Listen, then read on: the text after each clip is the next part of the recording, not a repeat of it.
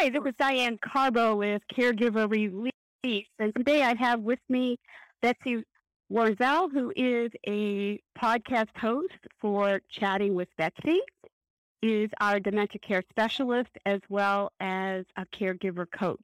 She is also the founder of Kick Alzheimer's Ass on Facebook. I'm so excited to have you with me today. Thank you, and I'm always excited to talk to you, Diane. I love talking to you. I love talking to you too because we have so much in common and we have so much information that we can share from our experience. And your experience comes from caring for several family members with dementia. And today, which is right in what I'm doing an end-of-life series with one of my end-of-life specialists. And we have been talking about advanced planning. When you said you wanted to talk about hospice, I thought that's a perfect topic to begin with what we're already discussing. I had hospice for my dad. I've worked in hospice. I've done home care, helping people when they pass, and I've been at the bedside of many a dying patient. But you have probably a different perspective than I do because you've actually been the caregiver that has had to make choices and decisions based on end of life. So I'm excited to hear your perspective.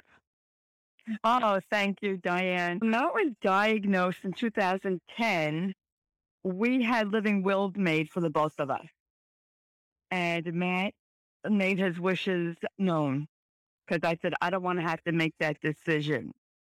So I got the power of attorney and the power of medical, which is very important to have. People don't like to talk about it, but you have to make your wishes known to your loved one. And I'll say this, and I've been saying it all the time, you don't have to like what they put down. You have to respect it and honor it. There's a difference. Absolutely. The biggest point I want to make here is that you and Matt made decisions early while he was still cognizant and aware and knew what he wanted. So many family members delay. You can't allow that delay. Now, you need to do it as early as possible. Yeah, definitely. I highly recommend really everybody over the age of 18 to have a power of attorney, financial and medical, and do a living will because you never know what could happen. It could always be revised. It could always be updated. But you need to have that in writing. You do not want the state or wherever you live coming in and deciding for you. You want to make that decision. I'm 100% in agreement with that point. Absolutely. Yes, I had my son last year. It was on my mind anyway, but with COVID, it really hit me over the head that I wanted Josh go to a lawyer to have his living will and get power of attorney of him for when I need it. And so that's what we did. And Josh was 36 last year. So I highly recommend that for everybody. Mo is losing weight near the end of his life. And the neurologist said you could have a feeding tube placed in. So feeding tube, for those who don't know, is a procedure, and it's not pleasant. And they put a tube in your stomach, and you could get that way. Matt's mother had that, but she don't want it. Matt didn't want to think he was starving his mother. I said to the neurologist, absolutely not. Matt does not want that. Yes. And why am I going to prolong his suffering? That's how I felt. Everyone's different. What people need to realize, Diane, I think people have trouble with this, is that at the end of life, when the body starts shutting down, they don't need food. You're not starving them. People had this impression I'm starving them. I feel guilty withholding food from them. When you're dying, your body doesn't need food. Now, the fact that giving a dying person food may complicate things. People need to understand that life-sustaining measures have muddled death and dying. And it used to be, when I went into nursing 50 years ago, I can't believe it's been that long, that you went to the hospital or you died at home and there was nothing done. Now, today, we have life-sustaining measures, pacemakers, defibrillators, feeding tubes, artificial ventilation. And the medical delivery system, and I'll say this over and over again, lets people down.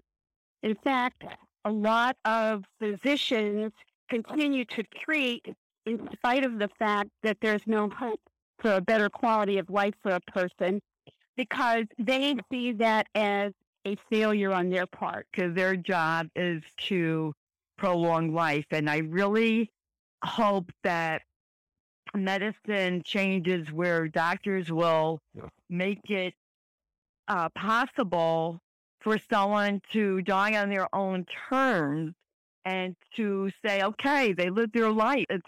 Yes. Yeah, we die. We live, we die. It's a fact.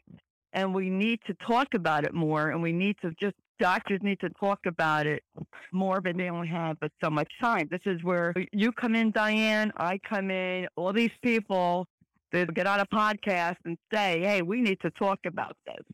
I highly recommend, I always tell people, learn from my experience. I wished I knew there was people who could have helped me navigate the hospice process. You have for-profit, not-for-profit. I went with the hospice that was out of our local hospital that was recommended by the doctor. And unfortunately, I had the home hospice from hell experience. And just because they're in hospice doesn't mean they're educated as far as someone with Alzheimer's goes. Yes, exactly. Exactly. And I think that people think that all hospices are created equal, and they're not. They're not. And you have the right to fire a hospice and get another one in, and people don't realize that as well. Yes, I had Matt, he went on hospice the day of the Thanksgiving 2019, and I was at the end of my rope. I thought hospice would help Matt. I feel they made him worse because the medications didn't help. They didn't believe me that he was severely agitated. They didn't believe me that he was dying. They didn't believe me that he complained of a headache. I really had to fight for him. He fell twice. They wouldn't come out to assess him. Can you imagine? I have to tell you, I've had to fire a hospice. I had an amazing experience with my dad. But my mother-in-law, not so much. And I've had so many caregivers in our group tell me how they felt unsupported and not heard by a hospice company and the nurses, and the lack of caring and the judgment passed on them for some of the requests they were asking, and they were asking for help. And it just makes me sick. It just makes me sick because people watch TV. We see this all the time. Everybody falls asleep and they're fine. They just die. And it's not like that at all for some people. Terminal agitation, which it sounds like what Matt had, is a terrible thing for a family to have to observe and experience. You feel helpless and hopeless, and here you are. You're an educated individual. You're a nurse, and they still wouldn't listen to you. That just breaks my heart. Yes, they didn't know who they were dealing with. Meet quiet housewife, and they soon found out this little Spitfire has a big mouth. Let that social worker, who was very sarcastic, she came to my house to find out, what I was doing wrong, and tried to blame me on that condition, and I just had to put her in her place. She said, nobody calls up hospice as much as you, and I, you know what? Yeah. She said it to me. That's why I'm my husband's advocate, and I'm going to keep calling until you find a solution to his problem. You're giving more of the same medication. I'm telling you, it's not working. Why are you doing the same thing?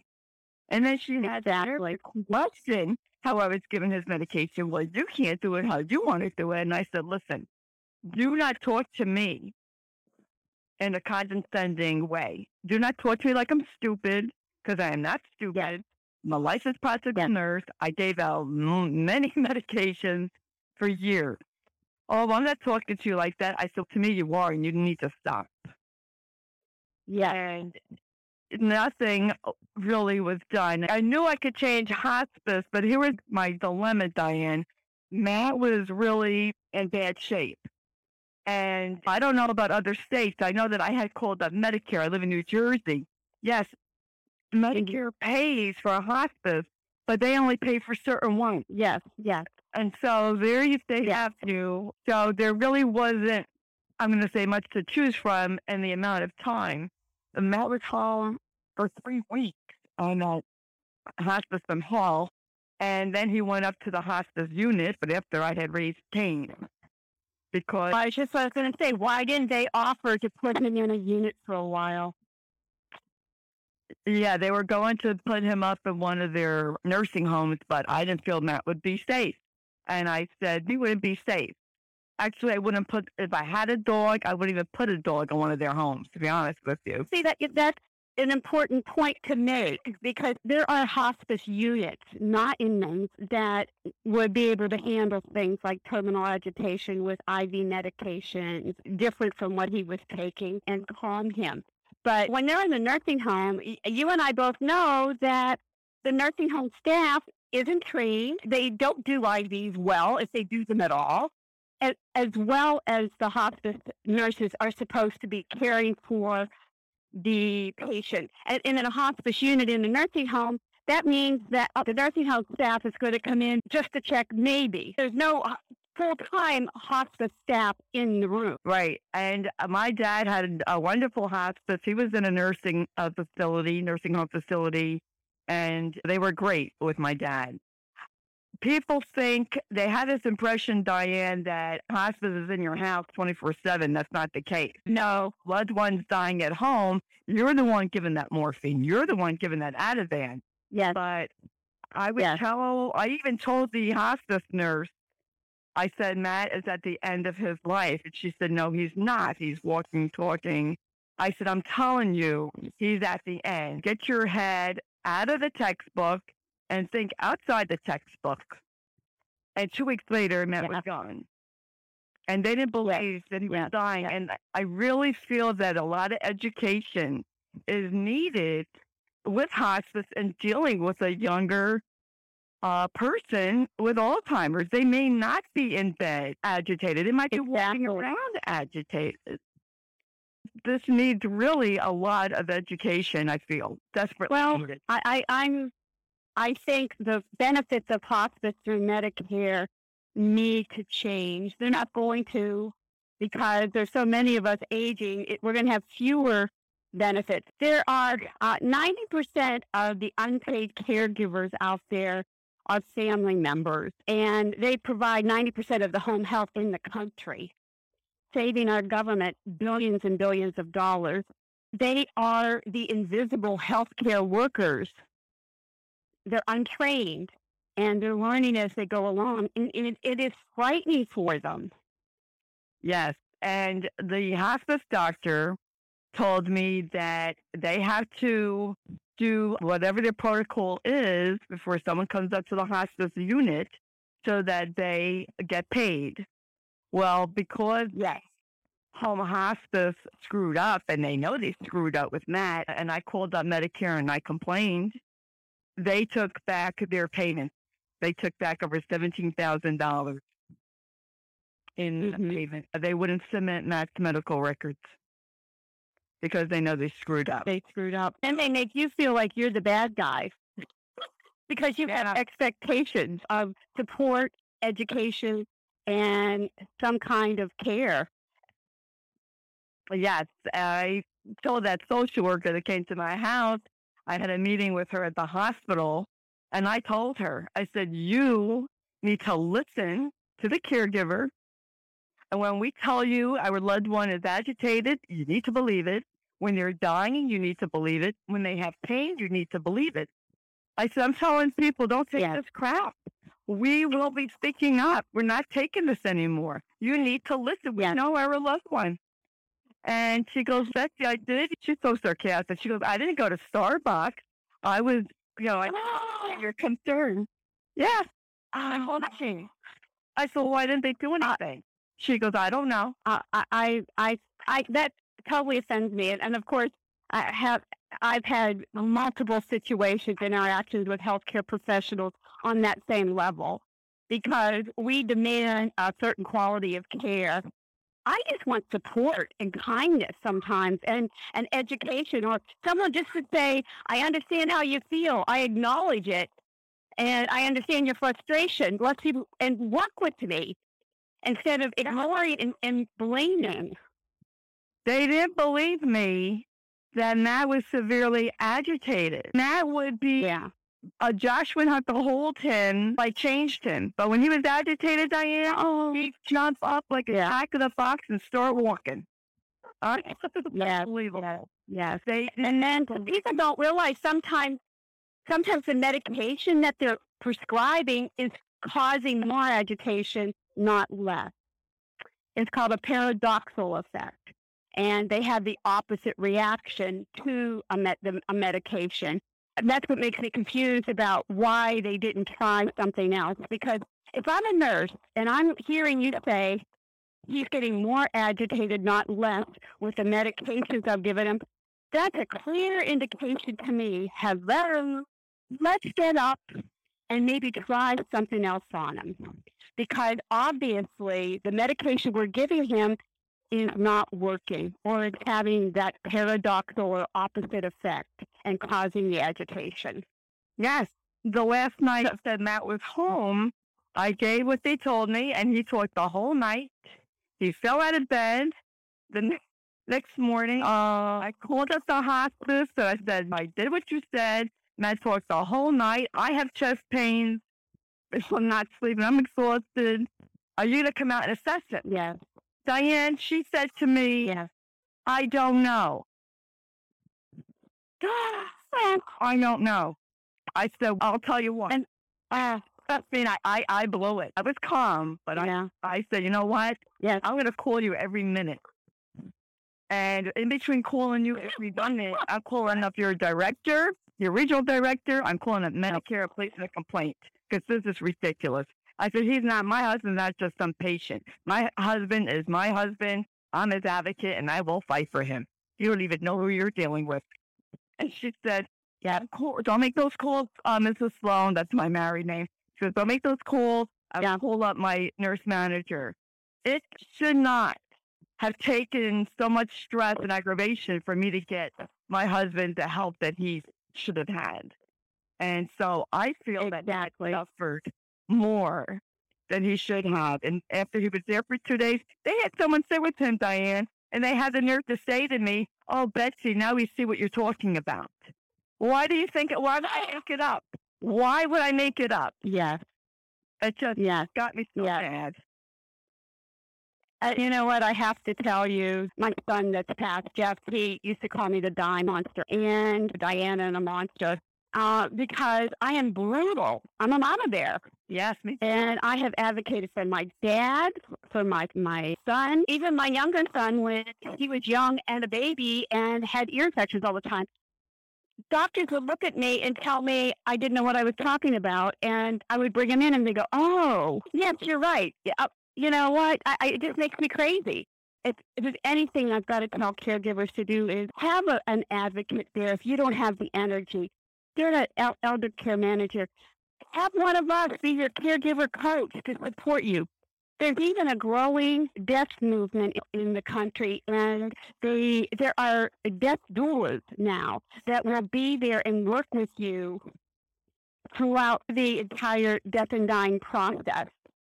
In fact, we have a certified death doula on our staff right now, our team, and I have Pat Diggin is one of my end-of-life consultants, and she worked in hospice for years, and we are, in fact, next week, we're talking about the active dying process and the signs and symptoms that you're going to see because people don't know. They really don't know, and they get frightened and scared. Yes. The more education, the better. I wish I had a death doula. I don't think there was any in my area. Actually. There's not many of them. There's not many around. It's a new and up-and-coming field, but you know what? It's going to be a necessary field because we as a country have, the hospital system is all about making money. And one of the things is We have palliative care and hospice are one of the most underutilized programs that we have. And it's because, and this doctor stopped getting paid from seeing the patient. So I strongly believe, and as a nurse of 50 years, I strongly feel it's greed on the doctor's part as far as not wanting to give up that little bit of income for their 15-minute visit of Medicare. And the other thing is they see it as a failure.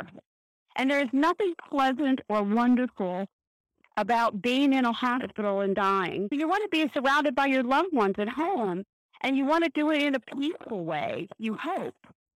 But the medical delivery system lets people down, and here's a perfect example of that experience. Yeah, yes. Thank you for having.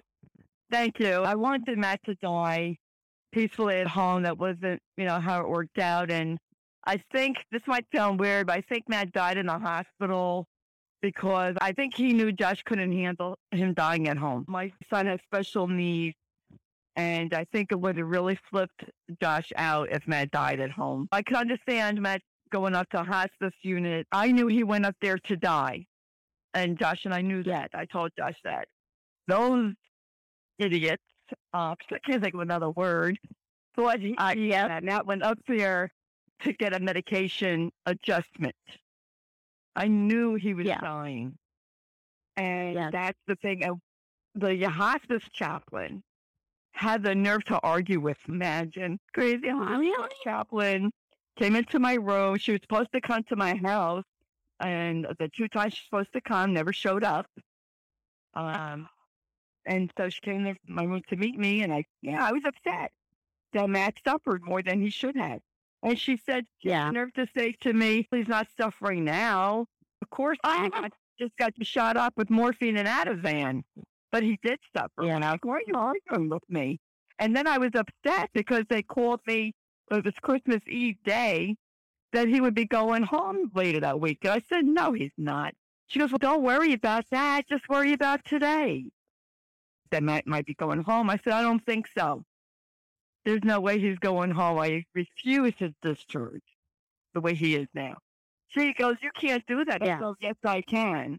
And I will. And I went into the director because I already went in and gave her an earful 2 days prior and told her I didn't think the care was acceptable. I read it was unacceptable. And I told her, I said, Carmela, if Matt should go home, which I know he won't be, I said, so help me. I want in his care plan that a nurse has to come out when I say so. Because if a nurse doesn't come out, my next call is to your CEO. And don't think I won't do it because I will. You have no idea who you're dealing with. I will tell you, an old Jewish, blessed one was a friend of mine. And he used to tell me, Diane, why go to the ass when you can go to the head? And I'm telling you, I do it all the time. I have no problem saying, look, you don't get paid enough to deal with me and my aggravation and my complaints. I want somebody who can make a decision. And I just work my way up the chain. Oh, I have gone to the CEOs of major hospitals. Hell, I went to the Surgeon General's office with the military because of what my son went through. I'm fearless. What can they do to me? Because they're doing so much harm and pain to our family member. I feel bad, Betsy. I had the strength and the energy. I don't know how you did because you were caregiving, and that's exhausting in itself. And I know that caregivers take the word. Somebody says to you, they're sending your family member home. You go, oh, okay. And you're thinking, they're not thinking it through. That, wait, do I have rights? Do I have options? None of that is expressed to them. And we have to have the energy to fight that. And if you don't, then you need to have someone help you fight that somehow, some way, because you should not be doing this. No caregiver should be doing this alone. That's right. And I tell people in my group, Kick Alzheimer's Ass Movement, hire someone. And if you can afford it, hire. I wish I did. Yeah. Because it was so stressful and aggravating.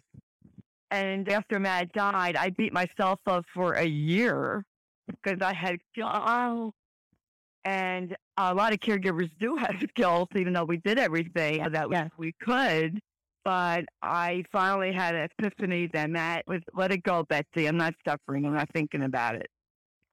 And I went to the patient advocate.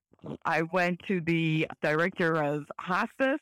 I called up my husband's primary doctor, who said he was going to call us the director of hospice. And they must have known, because when my son went to the doctor's office, she said, yeah, we heard about what happened to your husband. We heard about it. So the doctor they must have talked among themselves. But yeah, but you know what? As far as I'm concerned, it's a good old boy network. You know, I heard you had a problem. Because I'll tell you what, I did sales and marketing for hospice. The medical director gets paid a nice chunk of change to represent that hospice. And he goes around in the good old boy network along with the marketing person to generate business to come to his hospice. And nurses that are marketers are getting bonuses based on how many patients they get referred to them. I know the system very well from that end because I've done it. I've lived it. I can tell you that I worked for a hospice and I left because I saw some unethical and things going on that I didn't think were good, and I couldn't represent them. So I can tell you, I know that it exists. I think that one of the things we have to learn is, number one, I think everybody needs to know that palliative care is the bridge before hospice. It's underutilized. And if you have a company that is offering palliative care, look into that first. And if they provide crappy care, look for another one that gives you a little bit more, buying you more time. But if you're stuck, I'm with you. Hire an elder care geriatric care manager. Hire one of us as a caregiver coach. Whatever capacity you can afford, and you need support and help, then you need to reach out because you should not be doing it alone. That's right. And I always tell people, Diane, we're nurses. We go with our gut. You have to trust your gut instinct as a caregiver. You have to speak up when there's an injustice. If we don't speak up, nothing will change. My mom would say to me last year, stop talking about it. It's not bringing Matt back. I said, I'm not talking about it to bring Matt back. What about the next person? I'm not thinking of myself. I'm thinking of the next person, because nobody should ever be treated the way we were. You just don't disrespect people like that. That is the problem in our healthcare delivery system, is there is no respect for the family members anymore. And especially the caregivers are totally invisible to our healthcare delivery system. They worry about the patient coming in, but I don't ever hear any doctor ask, hey, how are you as a caregiver doing? Is there anything we can do to help you? I've said this multiple times. This may be the first you're going to hear it from me, but I think disease-specific organizations like Parkinson's, Alzheimer's, diabetes, cancer, they're all about raising all kinds of tons of money, tons and tons, billions of dollars for a cure. Okay, I get that.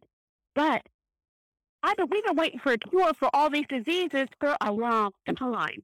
And they ignore the benefits that developing programs to address the here and now for the caregivers. There's such a limit. There's such a little bit of respite care available. There's such a little bit of things available. If all these organizations would put a ton of their money in to one big group, they could help the family caregivers get the support they need, still be able to save for the cure. But that's my personal opinion. No, that's true, Diane. And I have to say this. I just interviewed someone who wrote a book about the history of the cancer survivorship movement. And I was thinking, well, Alzheimer's and whatever dementia needs that. We, the caregivers, are the survivors. People got together who had cancer and said, you know what, we've had enough. We're tired of being discriminated against. We want to be a better treatment. We want to be treated better. So this is how the new oncology nursing came about, and new treatments and support groups came out because people got together and said they had enough. And this is what caregivers need to do, but we're too tired and exhausted. Exactly. Do that. There has to be a movement that is private. It's private. It can't be government involved because the government just screws things up. I just firmly believe they do. Medicare is a perfect example of that. I think there's got to be a way that people can raise money to help lots of caregivers get that time off that they need and support them, because especially at times, even at the end of life, it's necessary. I'm so glad that we had this conversation today, because I think that people need to understand that they're not alone out there. And we are there to help and support them. And we have the Spitfire. We have the fire in us to help you get through this time in your life. And we're hoping that over time we can affect not only change, but have you help other caregivers after your caregiving journey is over to continue the movement that we're starting to get care for the caregiver. Yes. I always enjoyed talking to you, Diane. We're kindred spirits. We're warriors. Yeah, we have to speak up. Definitely. I just wanted to make you aware that there is a movement out there that anesthesia may be involved at the end of life. They're looking more and more into that. And they are also looking at psychedelic medication like LSD. They're saying that some of those can help a person be calmer at the end of their life. So there is a movement now. Do you think it's going to happen if the government's involved with it? No. But I think that private clinics will be offering that for people like Nat.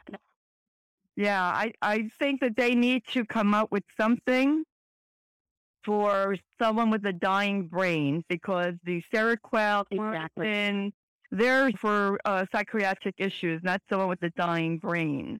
And who's to say that someone with a dying brain doesn't have pain? This is what people in the medical profession need to realize. And a social worker has no right to tell anyone that they don't really have pain. That's out of their jurisdiction, for lack of better word. Yep, that's out of the scope of practice. Exactly. There you go. Yes, it's out of the scope of practice. And I will tell you right now, the family members are the experts with their family member, and nobody should ever question what the family member is saying. They should acknowledge it and work with them to find a solution. Yes, absolutely. Yeah, we definitely, as caregivers, need to speak up. Unfortunately, she's 91, she's 90. Taking my brother to a neurologist who was very ignorant when it came to dementia. And she said, I can't fight like you, Betsy. And I was like, give me the phone. Give me the phone.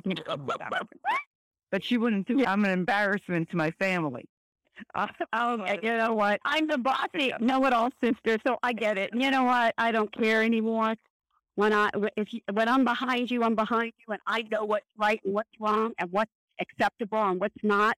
And I will fight every step of the way, because I have to, because there's others behind you that will have the same experience if we don't enforce and affect change. That's right. I would say I told my mother, I said, you know what? You want someone like me on your side. You do not want to cross somebody like me. You do not. Exactly. On that note, Betsy, I'm going to say thank you again. I love having you every time we're together. And to my caregivers out there, remember, you are the most important part of the caregiving equation. Without you, it all falls apart. Learn to be gentle with yourself, Practice self-care every day because you were worth it. Again, Betsy, thank you. And until next time. Thank you. Take care. Thank you, Diane. You too. Okay. Say bye. Bye-bye.